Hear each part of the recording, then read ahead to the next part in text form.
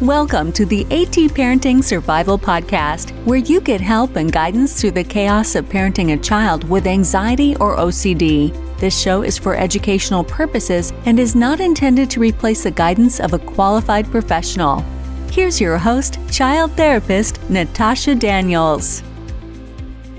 Well, hello there, and welcome to another episode of the AT Parenting Survival Podcast. Today I'm going to be talking to you about an issue that is unfortunately very dear to my heart. I use the word dear loosely. It is a struggle, and that is the difficulty when you have a child with OCD who can't eat. There is nothing more basic than eating. It's a life skill that needs to kind of happen, and when OCD attacks that, all bets are off. It is an uphill battle. It is very, very difficult.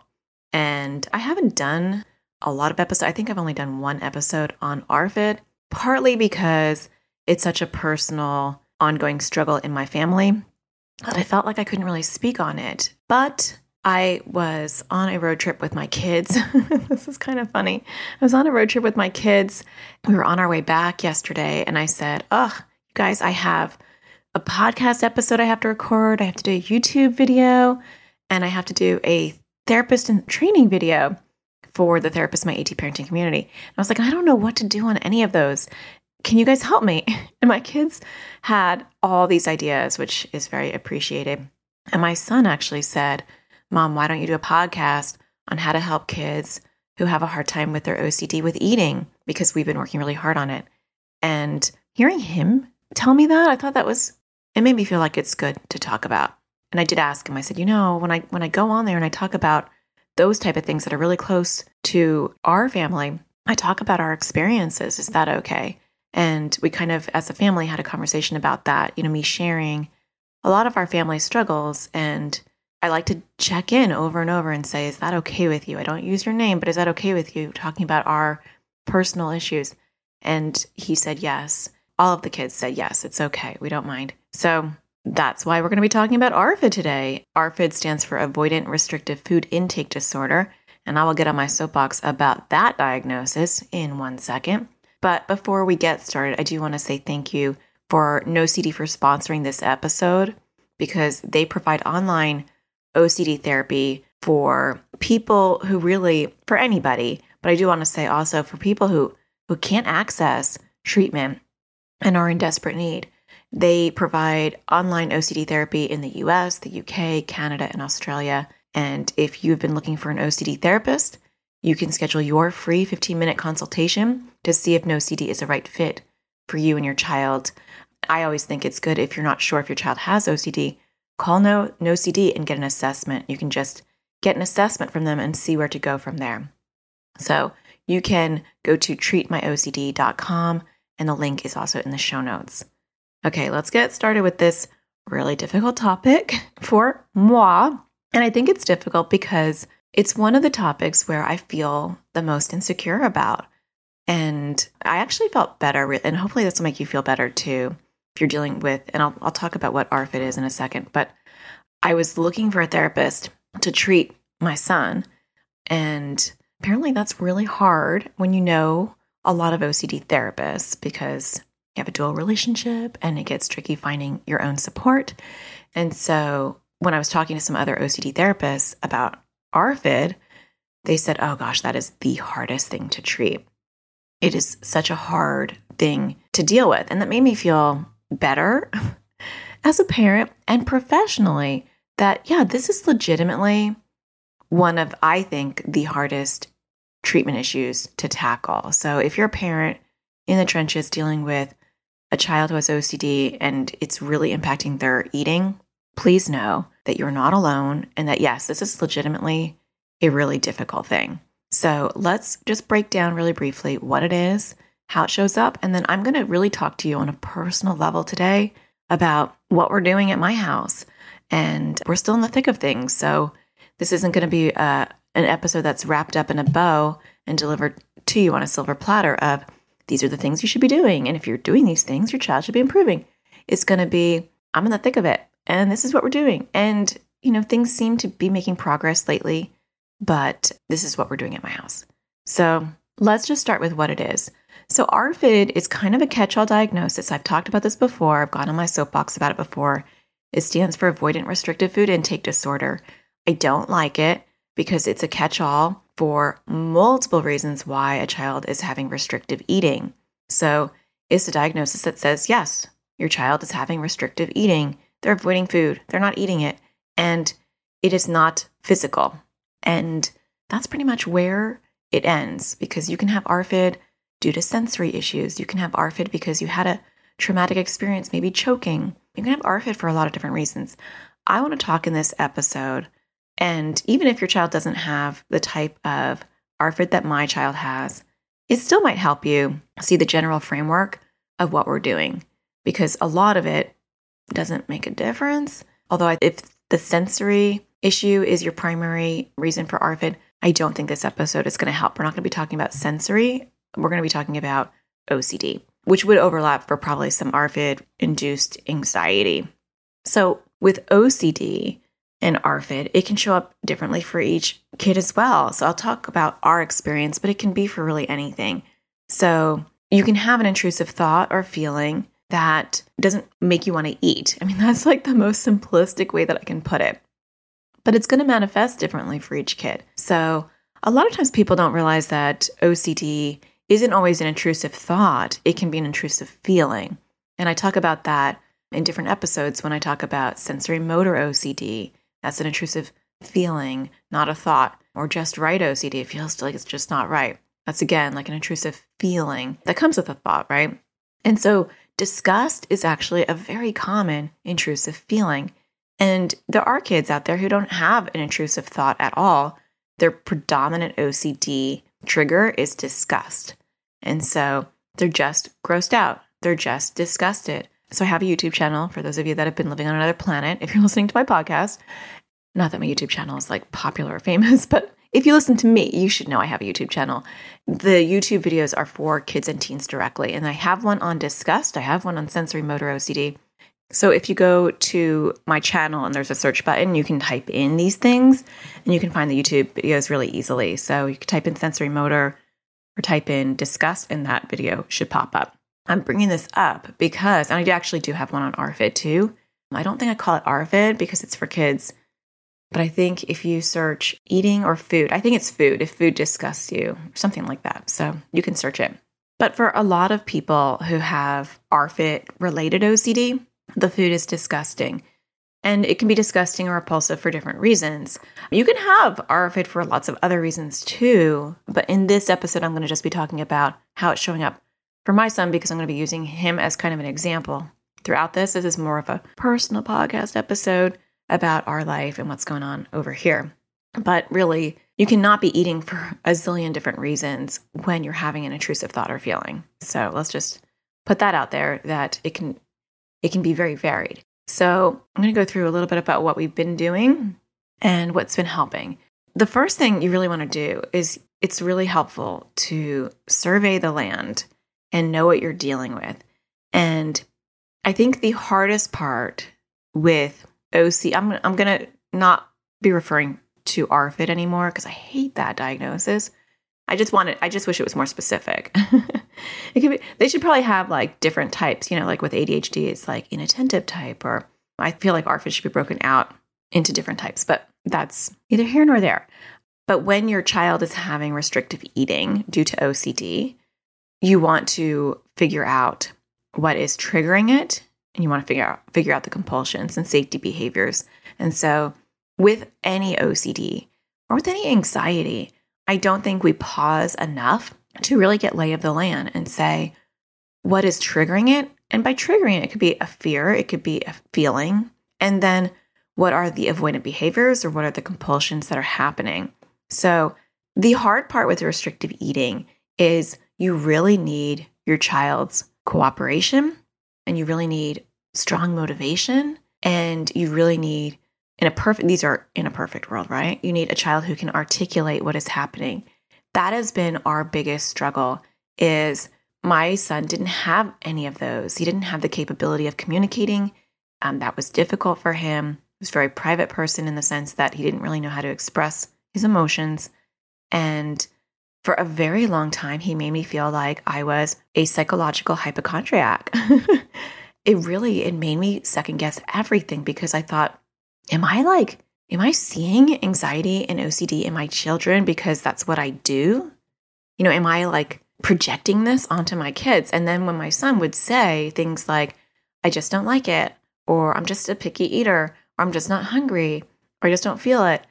And I would like see what seemed like really overt compulsions, like him spitting out his food and, it piling up, like napkins piling up by his plate. But then when I would ask him, he'd say, I'm just not hungry, or that piece was just really chewy, or it just didn't taste good. It made me second guess, triple guess, quadruple guess what I was seeing. And I would say to my husband, do you think he has OCD, or am I putting that on him? And my husband would be like, no, there's definitely something going on there, which really helped because most of the time, he didn't really see as much as I saw. So that was really validating. So it is hard for those of you that have kids who are struggling to eat because your child may not really be expressive about what the problem is with the food. You might just be noticing that they're not eating, but you don't know. And so we have to start with there. So I'm going to start with two different things. We're going to talk about the clinical work. And when I say clinical, I don't mean that you as a parent can't do this, but more of the therapeutic aspect of helping restrictive eating. And then I'm going to talk about safety measures because that's the struggle when you have a child with restrictive eating is not only do you have to worry about the therapeutic approaches and building skills like you do with any other OCD, but now I got to worry about his health, his weight. We got to go to doctor's appointments. We need to talk about medication.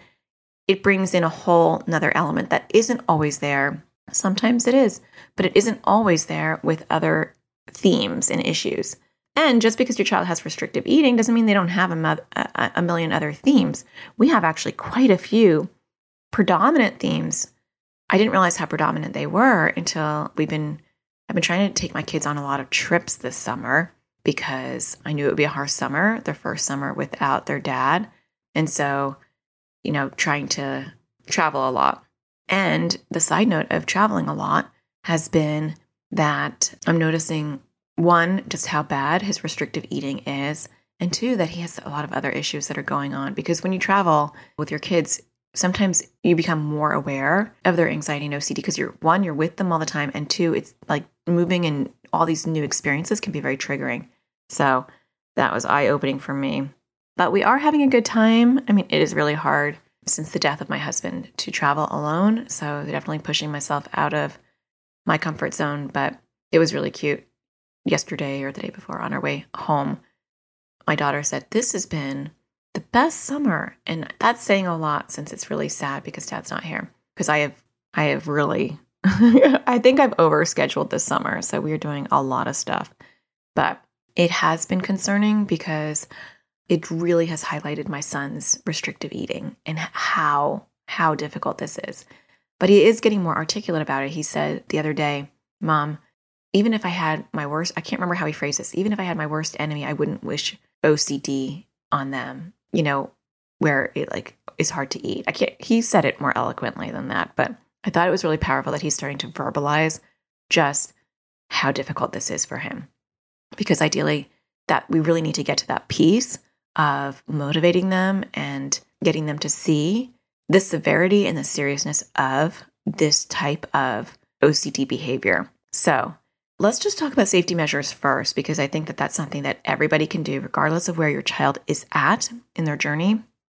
So when you have a child with restrictive eating, and some of this will be really obvious, some of it you may not have thought about, but you really do need to get the doctors involved. So we have a pediatrician who does periodic weight checks, and he is up on the fact that my son has restrictive eating.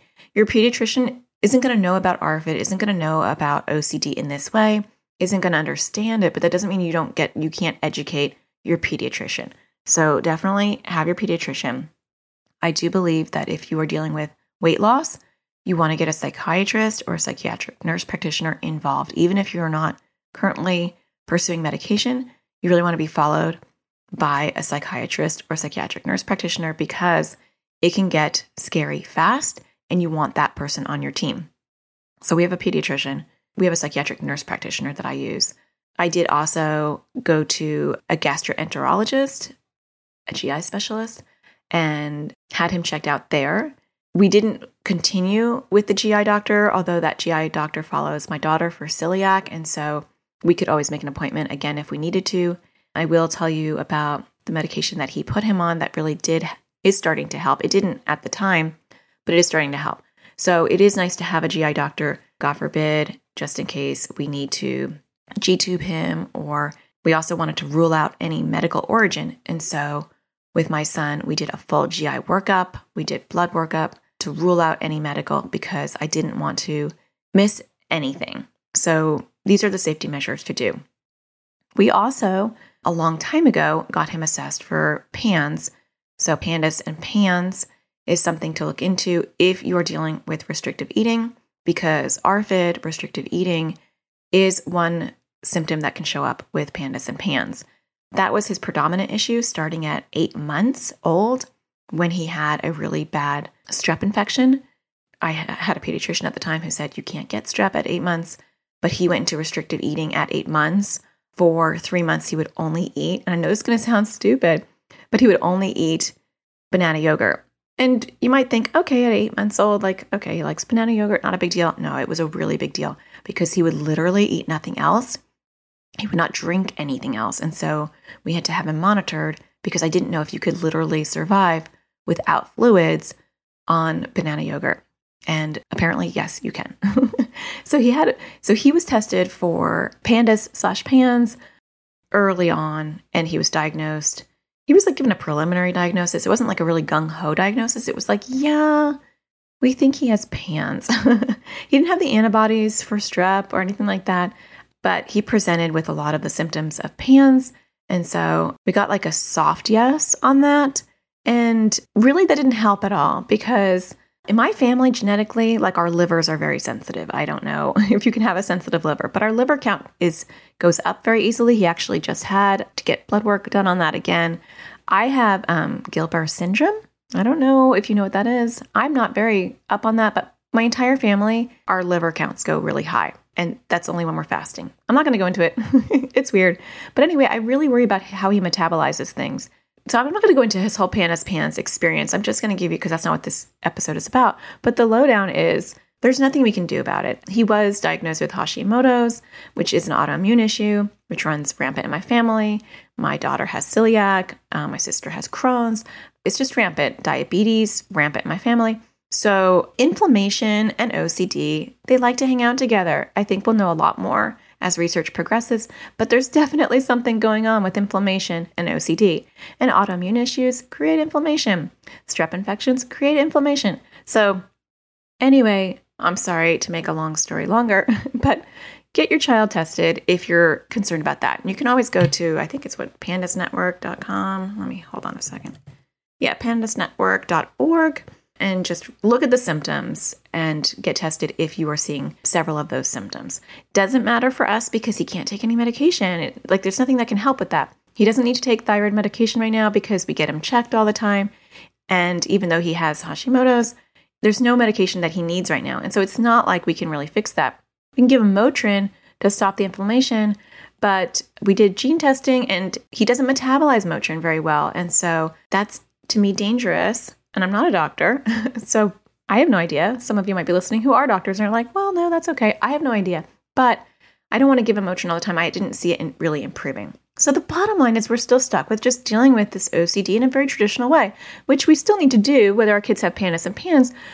The OCD part has to be dealt with in the same way that it would be dealt with anyway. So we're back in the same boat. So safety measures, have a team of doctors, right? So we do, there is a really good PANDAS clinic in the Valley that he has been a patient with, so we could always go back there if we needed to. We have a psychiatry component. He does have a therapist, but she's not an OCD therapist. She's there to support him and help him communicate, which has been huge. And we'll go more into that as I break down my story further. That's been critical in his ability to articulate what's going on with him. And so I'm glad that he is seeing her. Okay, so you want to do your weight checks. You want to get friendly with protein shakes. And, I'm sure a lot of this, for those of you that are in the trenches with me, you're doing all this already. get a good scale at home. Don't weigh your child too much because it can make them self-conscious and we don't want them to hyperfocus, but we have to do weight checks anyway. We're doing virtual sessions with the psychiatrist right now, and she's a psychiatric nurse practitioner. So I bought a really good scale that I could depend on, and I'm charting it. So you got to be a good data collector because these kind of issues can skew your perspective. So get an Excel spreadsheet or something and start collecting data. So I keep track of his medications and his weight periodically. And I try not to do it too much because I don't want hyper-focus on that for him and his self-esteem because he's very self-conscious about it.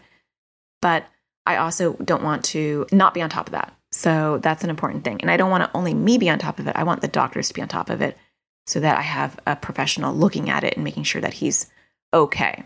Protein shakes, you can use Pediasure or the generic of Pediasure. Those are good. Just getting some calories into them. The tricky thing with using protein shakes is it can fill them up. And so I tend to use them in the times where I know he's like not going to eat anyway. I know in the mornings, breakfast is really hard for him. So I know that it is maybe a protein shake or nothing. If you're really good in the kitchen, make your own protein shakes. That's not me, but that can help. If your child's really sensitive to different tastes, like my child is, I had an AT parent tell me about a protein shake, Kate Farms. So it's katefarms.com. They're not sponsoring the show. Oh, this would be a really good episode to sponsor. They provide like plant-based tube feeding formulas and shakes. So that's another option. They're very expensive. I think you can get a prescription for it, but they are very expensive. And they are a little bit more in calories than like the Pediasure. I think there's like 40 or 50 more calories per bottle than Pediasure for the same amount of liquid. So that could really make a big difference for someone who's really counting every calorie. Taste-wise, they taste better. My son didn't mind. He thought that Pediasure was the same. And so for me, price difference-wise, we went back to Pediasure. There's also something that there's this calorie stuff that you can actually put on food.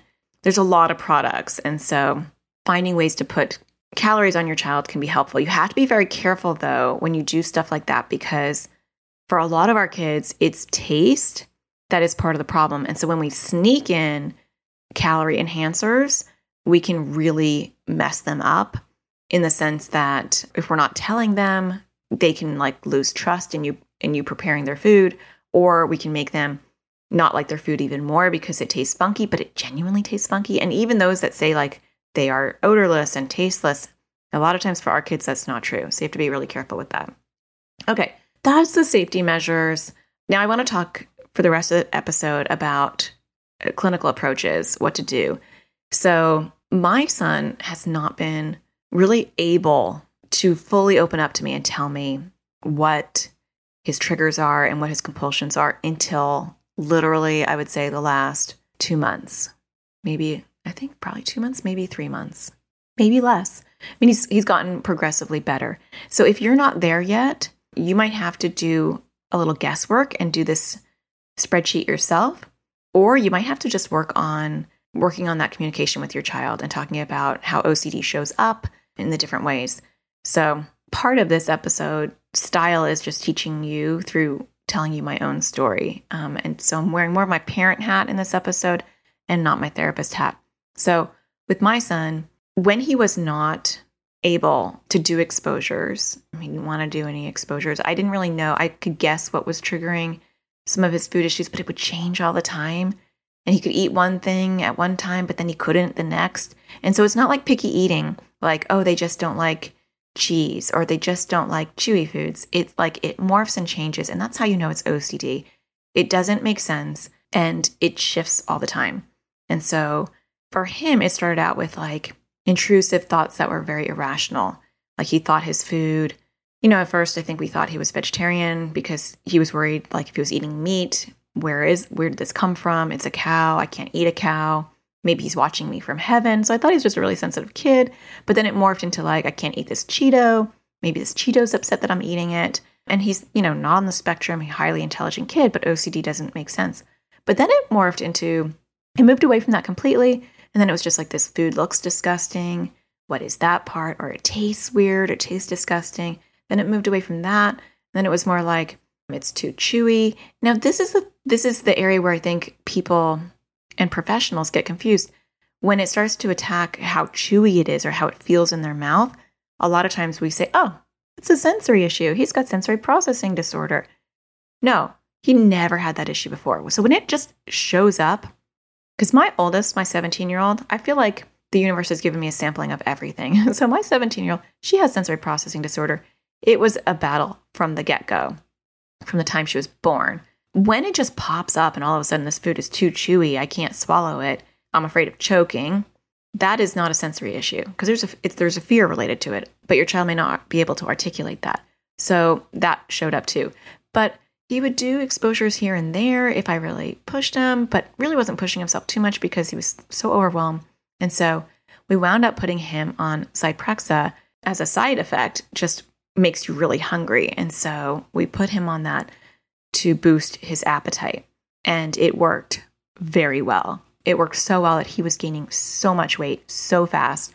He was eating nonstop. And because he was so hungry, it trumped his OCD thoughts and feelings. And so OCD disappeared for a little while. He just was eating everything under the sun. And I started actually ironically get concerned. I was like, he's putting on too much weight too fast. He's getting some stretch marks. I don't know how healthy this is for his body. And he's really not learning how to beat his OCD. So I had some concerns. And it didn't seem like that insatiable hunger was going to go away.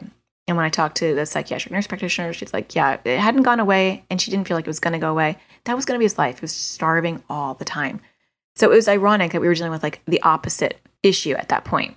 And then he cried and he begged to get off of it. I can't handle this. I'm just starving all the time. It's painful. My stomach hurts because I'm so hungry.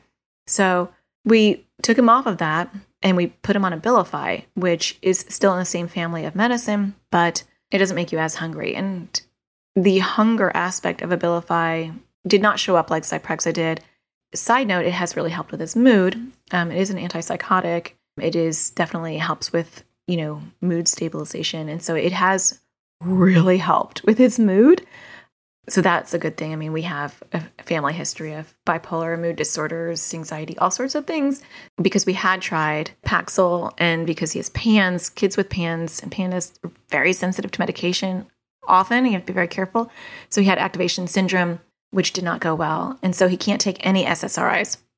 So not to go down the rabbit hole of medications, but I think it's important to talk about when we're talking about restrictive eating because it gets serious really fast. And so having a medication like Zyprexa that put on that much weight on him that fast was a godsend because it really was it was that or he was going to be G-tubed at that point. But then a few months ago, we had to move him to Abilify. And so all that eating stopped and he was right back to square one. The difference is the Abilify still helped with his mood and his willingness to work on his issues. It did nothing for the OCD. He's on a very, very, very, very tiny dose because, again, he's super, super sensitive to medication. So when he's on something, he's on the tiniest amount where most psychiatrists would be like, that's not even, I have to cut his one little pill into 4s and he gets 1/4 of it. Super tiny. But he's willing now to work on things. And so you do want to talk to maybe your doctor about medication options as far as helping with the appetite or helping with the OCD. The other thing that the GI doctor had put him on was cyproheptadine, which is Periactin. It's a generic of that. And initially when we tried this, it did not help at all. It's supposed to help with the nausea and increase the appetite a little bit. It's common with Arfit. So we had tried it a long time ago before he was on Zyprexa. It did nothing. But now, he's getting it in the morning and he's getting it at night. And it does take away the nausea enough for him to be able to eat. Whether that is somewhat of, a placebo effect, I don't know. But currently that is helping him power through some really hard exposures and just basic eating. So if you are able to, when we are surveying the land, the first step is we want to create a spreadsheet and with our child, or if you're not able to by yourself, you want to list out all the triggers that is causing your child to not eat. So I sat down with my son because he was finally willing. And I've been waiting. He's 11. I've been waiting most of his life for him to be able to work on this with him. The struggle with Arfit is if your child's not willing to work on it, your hands are really tied because it's not like you can't feed them. It's hard to not accommodate, when it comes to like sustaining their life and getting their calories. And so I feel like your hands are a lot more tied than in other situations. Now, I think Ellie Leibovitz in the space program is coming out with an ARFID-based space program. I'd be interested to see that. But I don't know if I'd be able to stomach that because it is really hard when you know your child needs those calories. So I sat down with him and I said, let's talk about all your triggers. And so we did it together because I noticed things and I wanted to explore that. So for him, his triggers were, and this is current, right? But it can change at any time. If the food looks disgusting. Now, sometimes it can look like a character. It can look like, it could be anything that makes the food look disgusting. So stop thinking rationally with your kids because it's not rational. So many parents, I think, approach OCD in a really rational way. Well, why does the food look disgusting? Let me make it look prettier. Let me present it nicer. Stop. It doesn't matter. It can look like a character from like a cartoon character. That was one time for him. It could look like pee or poop, or it could just look like there's some black spots on it. And so the more you try to like make it look better, let me take that off, or why is that a problem? You've already lost the whole essence of what OCD is. It doesn't matter. So for him, the triggers are it can look disgusting, which could be anything. It can smell disgusting. It could taste disgusting. It could be all three. And then we get into other things. It can be too chewy. And when it's too chewy, so the rational side of a parent might say, okay, well, like I won't give him steak or I won't give him something that's really chewy. It's not rational. So that's why it's not sensory. I could give him one of his go-to foods. And most kids with restrictive eating have a few, very few sometimes, go-to foods. So one of his go-to foods, and of course his go-to foods are weird. So they're hard to find sometimes, but there's a brand of cream cheese wontons at Walmart that he will eat. And it is literally like a pastry puff with cream cheese inside. Cream cheese wontons, like a Chinese thing. And it's like air. It's very light and fluffy. And sometimes that's too chewy for him. And he will eat steak without a problem, often. So it's not rational sensory stuff. So too chewy, it might scratch his throat when it's going down is one of them. Another one is it will lose its taste. And so if it's tasteless, he can't swallow it. So the OCD makes up these rules, and they're going to be different for each one of your kids out there. But you want to know what they are. So we sat down, we wrote those. Now I know those are going to change over time, but those are his main ones. And then we said, okay, what are your compulsions? Now, partly I'm doing this for me so that I can know and get clarity on what he's dealing with. But also what I'm doing is therapeutic for him. I'm showing him, I'm breaking out his OCD in a very simplistic way. I'm getting him to see. And then these are all the things that you have to do, your compulsions or safety behaviors, to make OCD happy. When we break it out like that, it makes it easier for them to see what is OCD. Don't assume just because it's their problem that they fully understand it. A lot of times it's our job to actually present it to them in a way that is understandable, that we can say, these are all the triggers that you have. So if it's chewy or disgusting or it smells weird, the other ones that are actually his major ones, so I don't know why I forgot this. So he's got emetophobia as well, fancy name for the fear of throwing up, but an extreme fear. 2 of my kids have that. I had that growing up. Emetophobia is like, I want a piece of this. And you will see that our kids' issues, because he's got social anxiety as well. Now, it's not like he's got a million different things. It's like these are all the same things. It's anxiety and OCD. And those two are comorbid conditions. And then these are all the themes around them. And so we were talking about that yesterday. My daughter was like, what OCD do I have? And I wanted to reiterate to her, like, OCD is OCD. We're just talking about like the different flavors of OCD. So he has a fear. One of his triggers is feeling too full, because if he feels too full, then he might throw up. The hard part is with OCD, sometimes they actually do throw up. And so his OCD has the power to make him nauseous, and it has the power to make him throw up. So that's unfortunate. So also fear of feeling too full. And the other one, which is related to that, but sometimes independent of that, is nausea. So his OCD will say, you're feeling too nauseous, you can't eat this anymore. Or it will say, you're too full. If you eat another bite, you're going to throw up. And then we got the whole disgust thing going on, and then the chewing thing, and the fear of choking, the fear of food scratching his throat. He does have like a theme of being afraid of getting poked is one of his like predominant themes. I know that's really weird, but that's a predominant theme. So the idea of something poking his throat as he swallows is one of his triggers as well. Okay, so those are all his triggers. And then we sat down and we said, what are your compulsions? What are the things that you have to do in order to be able to eat when you have those intrusive thoughts or feelings? And so you want them to realize that there's things that they do that grow their OCD, and that the more they're going to have to do those things, the bigger their OCD is going to grow. So we have to educate our kids on how this works. We have to educate ourselves on how this works. If you have a child with restrictive eating due to OCD, you definitely need a therapist, an OCD therapist. If you don't have one, I would definitely recommend going to iocdf.org/find-help to see, you could put your state in there and see. And like I said earlier in this episode, you can go to nocd@treatmyocd.com, because a regular therapist who's not trained in OCD is not going to know how to deal with ARFID. ARFID is so hard. I have a hard time dealing with ARFID, and I am a therapist who is well-trained in anxiety and OCD. It's tricky because you're going to have to train your child, or you want a therapist to train your child. But really, as a parent, we're the ones doing this 24/7. And with eating, you're gonna have to be the one doing this. It's just nice to get the additional support and education from a trained OCD therapist, but we're going to have to teach our kids.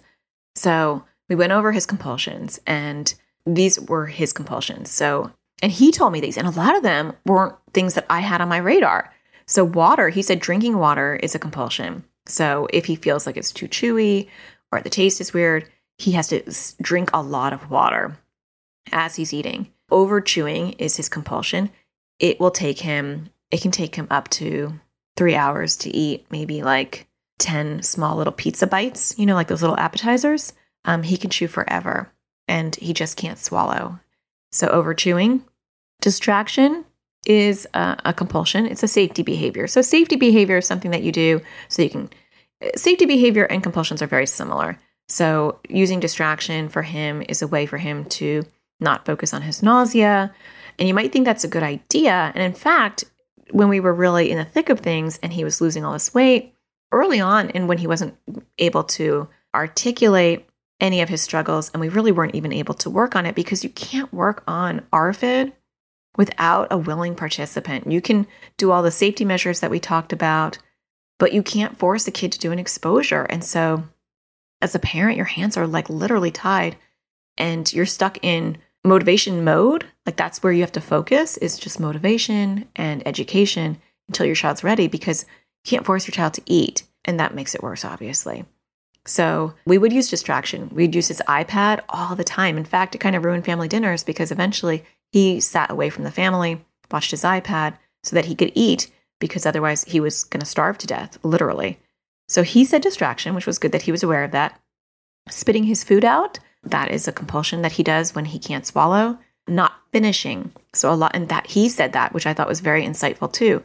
So he'll be eating. He wouldn't have eaten all day long. He's eating pizza bites are one of his so he's got some weird go-to foods. So pizza bites are a go-to food, but they're also very hard, because we've been tackling some of his compulsions using pizza bites because it was his go-to food. We're making pizza bites hard, but that's okay. We're doing that because I know it's a food that he has been okay with in the past. So his OCD will say, oh, you're so full. And he's eaten like 2 of them, 2 tiny little like 1-inch pizza bites. So not finishing is a compulsion when he just starts eating, avoiding certain bites. So that's a compulsion. And using sauces. And again, that goes back to his trigger, which is he thinks the food is dry, which will be scratchy, or it's tasteless. And so he will actually put like teriyaki. Right now it's teriyaki sauce. It used to be ketchup. And he will put that literally on anything. Things that already have a very strong flavor, he'll put that sauce on, which to me is gross. But OCD doesn't care, because he wants it swimming in a sauce. So those are his compulsions. And so what we did, because he is now willing, is we made a spreadsheet. So I went on Excel, nothing fancy. And at the top of the spreadsheet, I just put the date. The next column says food. The next column says any issues, and I put a 1 to 10 scale. The next column says compulsions done. And then in the next column, I list his compulsions out and I put a number. So water is 1, over chewing is 2, distraction is 3, spitting out is 4. I gave them all numbers. And then the next column is compulsions not done. And so I'll explain this. It's very basic, but I've never been able to do this with him before because he really just wasn't on the bandwagon. So I have incentivized this and gamified it, and he is always wanting stuff. He likes to play a lot of video games that have a lot of like Robux, and he's on something else right now that he likes a lot of in-game purchases. So he can't get that unless he does this sheet. And so he has to journal his food. And as long as he's journaling most of his food, and like I'm very, very flexible. So even if he wrote in it one time, I'm okay. He gets a certain dollar amount at the end of the day, and he's very motivated by that. So you have to, and I think about it this way, because I'm actually, I think currently giving him like $5 a day for filling out the sheet, which can seem very high. And, you know, everyone's on a different budget, but there are people who are paying $250 a session for a therapist. And I think how many $5 would that be for one session? And him doing this is better than a 50-minute session with a therapist. Not that I would trade one for the other, but I'm saying he's not seeing an OCD therapist because I can't find one to treat my child. And I actually think he wouldn't open up to anyone else at this point, and we're doing the work. He wasn't doing the work recently, so I was getting nervous, but it's fine. He does see a therapist to talk to someone outside of mom for his other feelings, but he is getting $5 a day to do this, which is highly motivating for him. And then we put it in a folder, and I like printed out like 15 of these sheets, and I keep refilling it. And it's right next to where he normally sits. So visually he can see it. And it's in a folder, so it's private. So he can see it. And then when he eats, he'll write the date. He'll say, this is the food. So let's just say he wrote chicken nuggets, and then any issues. And then he'll write down what triggers were for that food. So he might say too chewy, felt full. And then he has to give a 1 to 10 on like how big the struggle was for him eating that. And so he might say it was 5. It was like kind of in between. And then compulsions done. And that's why I gave every compulsion a number so that he doesn't have to write them. So he might write compulsions done. Okay, well, I had water, I had distraction, I spit it out. And then compulsions not done. And he writes down the things that he did not do or that he tried not to do. And so basically, we're doing this for awareness. It serves multiple purposes. These are not for exposures. This is literally, he's just tracking his food. So it does a bunch of things. One, it helps me because I can see a couple of things. I can see what his issues are as he's eating his food. So even if he can't verbally tell me, I can see that on the spreadsheet. 2, it shows me what he's eating that day, which really helps me know how many calories he's getting. We don't want to harp on calories per se with your child. It depends on your approach, what your therapist is telling you. With my son, I don't want to be like, you've only had 200 calories. I don't want him to, because I don't want him to be a calorie counter as he gets older. He wants calories, and we talk about it in general terms. In fact, for my grocery shopping this week, he's like, Mom, can you get me cake? I know that sounds so weird. And I did. I got him like this chocolate cake. I ordered him a couple of different cakes because we want calories in him. And even his endocrinologist said early in his first or second appointment, she said, actually, it was the GI doctor also said, just get as many calories in any way that you can. Ice cream, cake, whatever. We just need to fill him up. We need to get calories in him. And so I forgot why I went on that tangent, but so it does help me to see how many not calories, but let's help me see how much he's eaten. Because a lot of times with 3 kids, you know, and grieving, not having my husband, not to throw that in there, but it does distract you. It's like, I'm just trying to stay afloat. And so felt like his restrictive eating got worse after my husband died. And then like my ability to even focus on it or even to notice it completely disappeared, because I was like, for 3 months, I felt like I was a zombie pretending to be alive. And like just recently I'm coming out of it and trying to find my new purpose in life and focusing back on my kids more than just, are they like, you know, alive, and realizing, oh my gosh, we have to do something about his OCD. It's just out of control. So this awareness of what he's eating is very helpful for me, because I think sometimes we assume they're eating at different times, or if they go to school or whatever, we assume they're eating and they may not be. So this helps with that. It also helps him see how much he's eating. It helps him see what his issues are. It basically forces him to process every eating experience by filling out the sheet.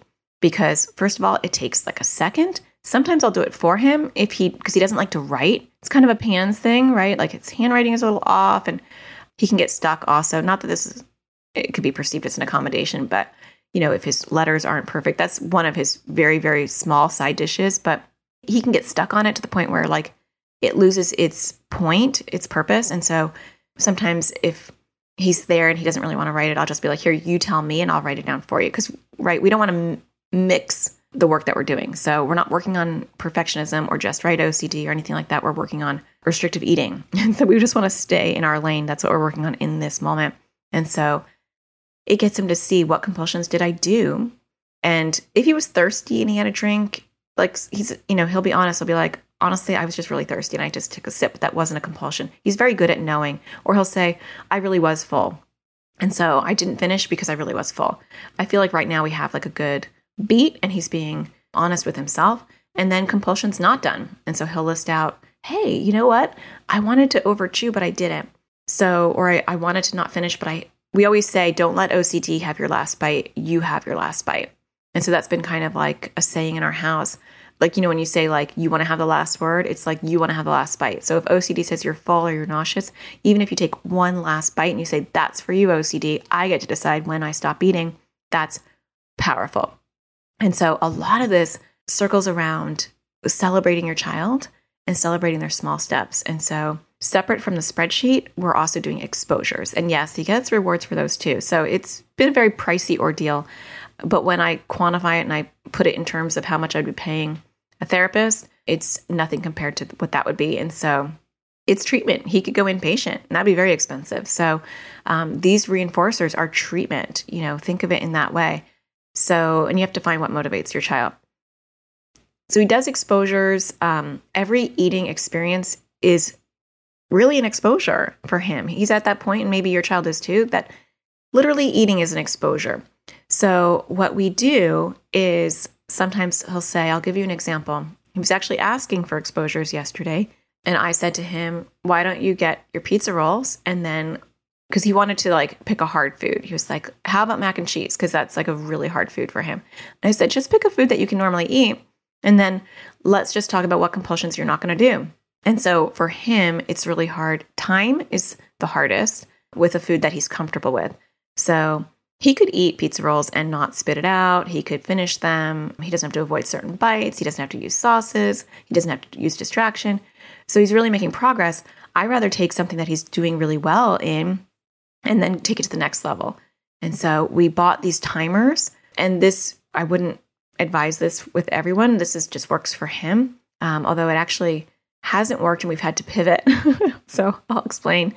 But he overchews as one of his compulsions. And so what we did is, we started off, it's all very new for us because it's only lately that he's been really, really wanting to work on it. So I would say in the last month that he's like really like the whole like charting his food is new.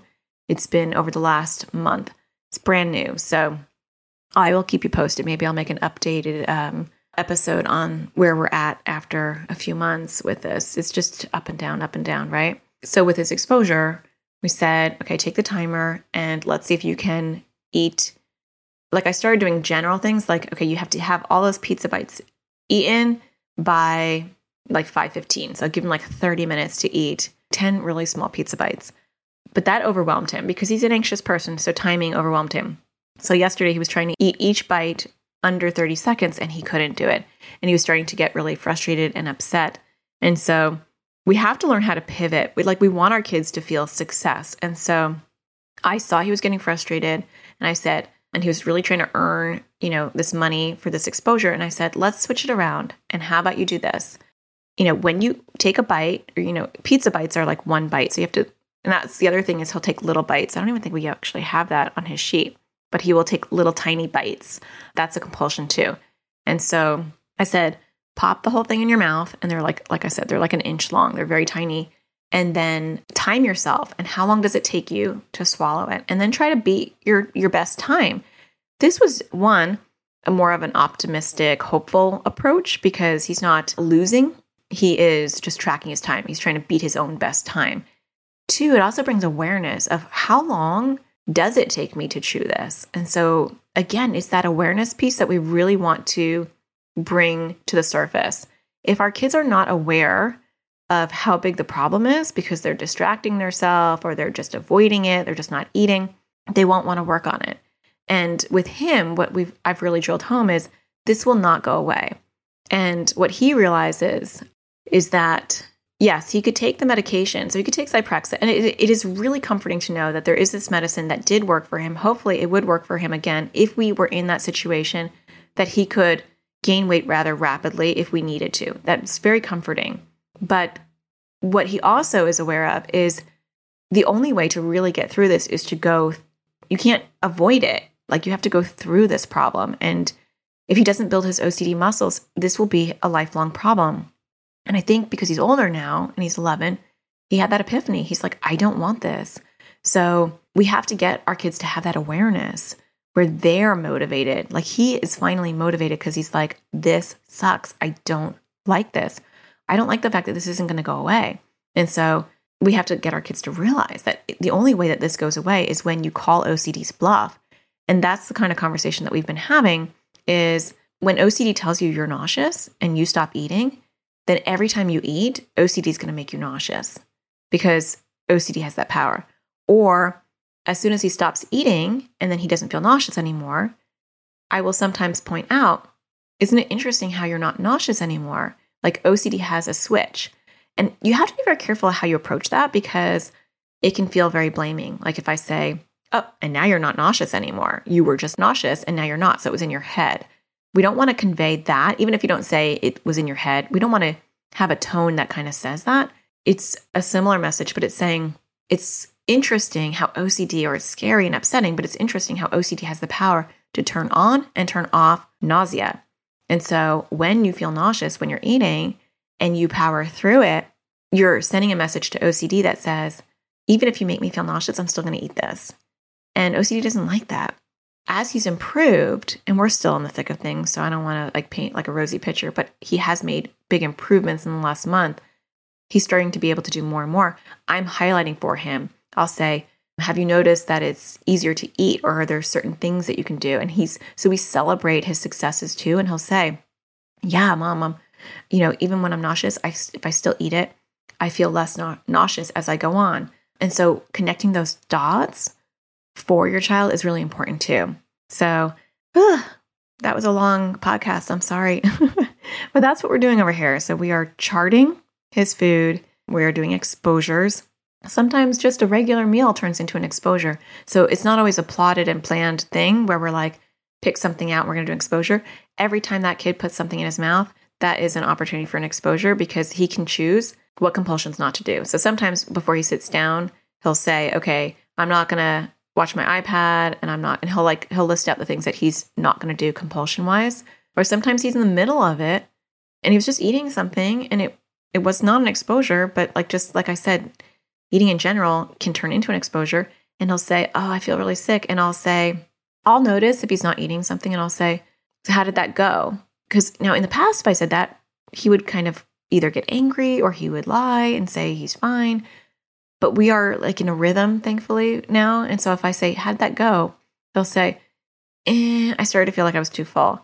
And then I will say, well, you don't want OCD to have the last bite. And he may or may not leave it. And that's okay. Or I might say, there's only one left. If you finish that last one, you can earn blah, blah, blah, but you don't have to.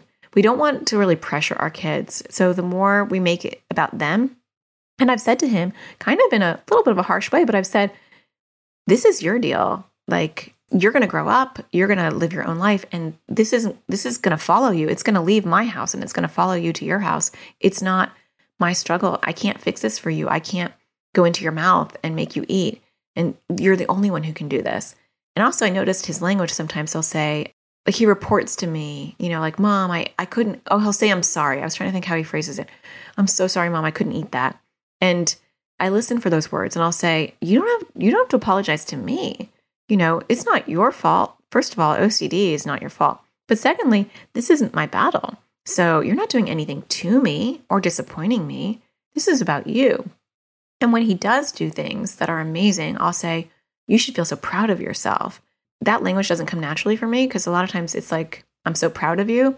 But again, that's saying that like his eating has something to do with our relationship. Like, I'm proud of him. It's semantics, I know, but it is important when it comes to their OCD battle that they own it. And so our language can help with that by saying you should be proud of yourself, or you're killing it today, or like you are being really brave, putting that on him and not relating it to my emotions, whether I'm happy for him or I'm proud of him. He should be happy for himself. He should be proud of himself. So that's what we're doing over here. I really hope that me being a bit vulnerable and giving you like a little window into our world helps you in your world. That's always been my style, is to be very vulnerable and to be very open and to teach through my own experiences, even when my own experiences are messy currently and not complete. I'm just hoping that by sharing our story, that it helps your story as well. So I hope you're enjoying my podcast. If you are, please don't forget to hit a star on iTunes. I haven't had a review at all in June. So if you're enjoying my podcast and you have an extra second, you're like, wow, she just spilled all of her stuff. Please feel free to share with other people what you enjoy about this podcast. Those reviews do help the show because then people notice it. It gets in people's feeds and then more people get helped. And that's really the name of the game. So I appreciate anyone who takes an extra second to leave a comment where you are listening to your podcast. And I will be back next Tuesday, same time, same place. I hope that you find the sparkle in everything you do. I know we're trying to find our sparkle back here as well. And I'll talk to you again next Tuesday. Take care. Thank you for listening to the AT Parenting Survival Podcast. To get additional support raising a child with anxiety or OCD, visit Natasha's online school of on-demand classes at atparentingsurvivalschool.com.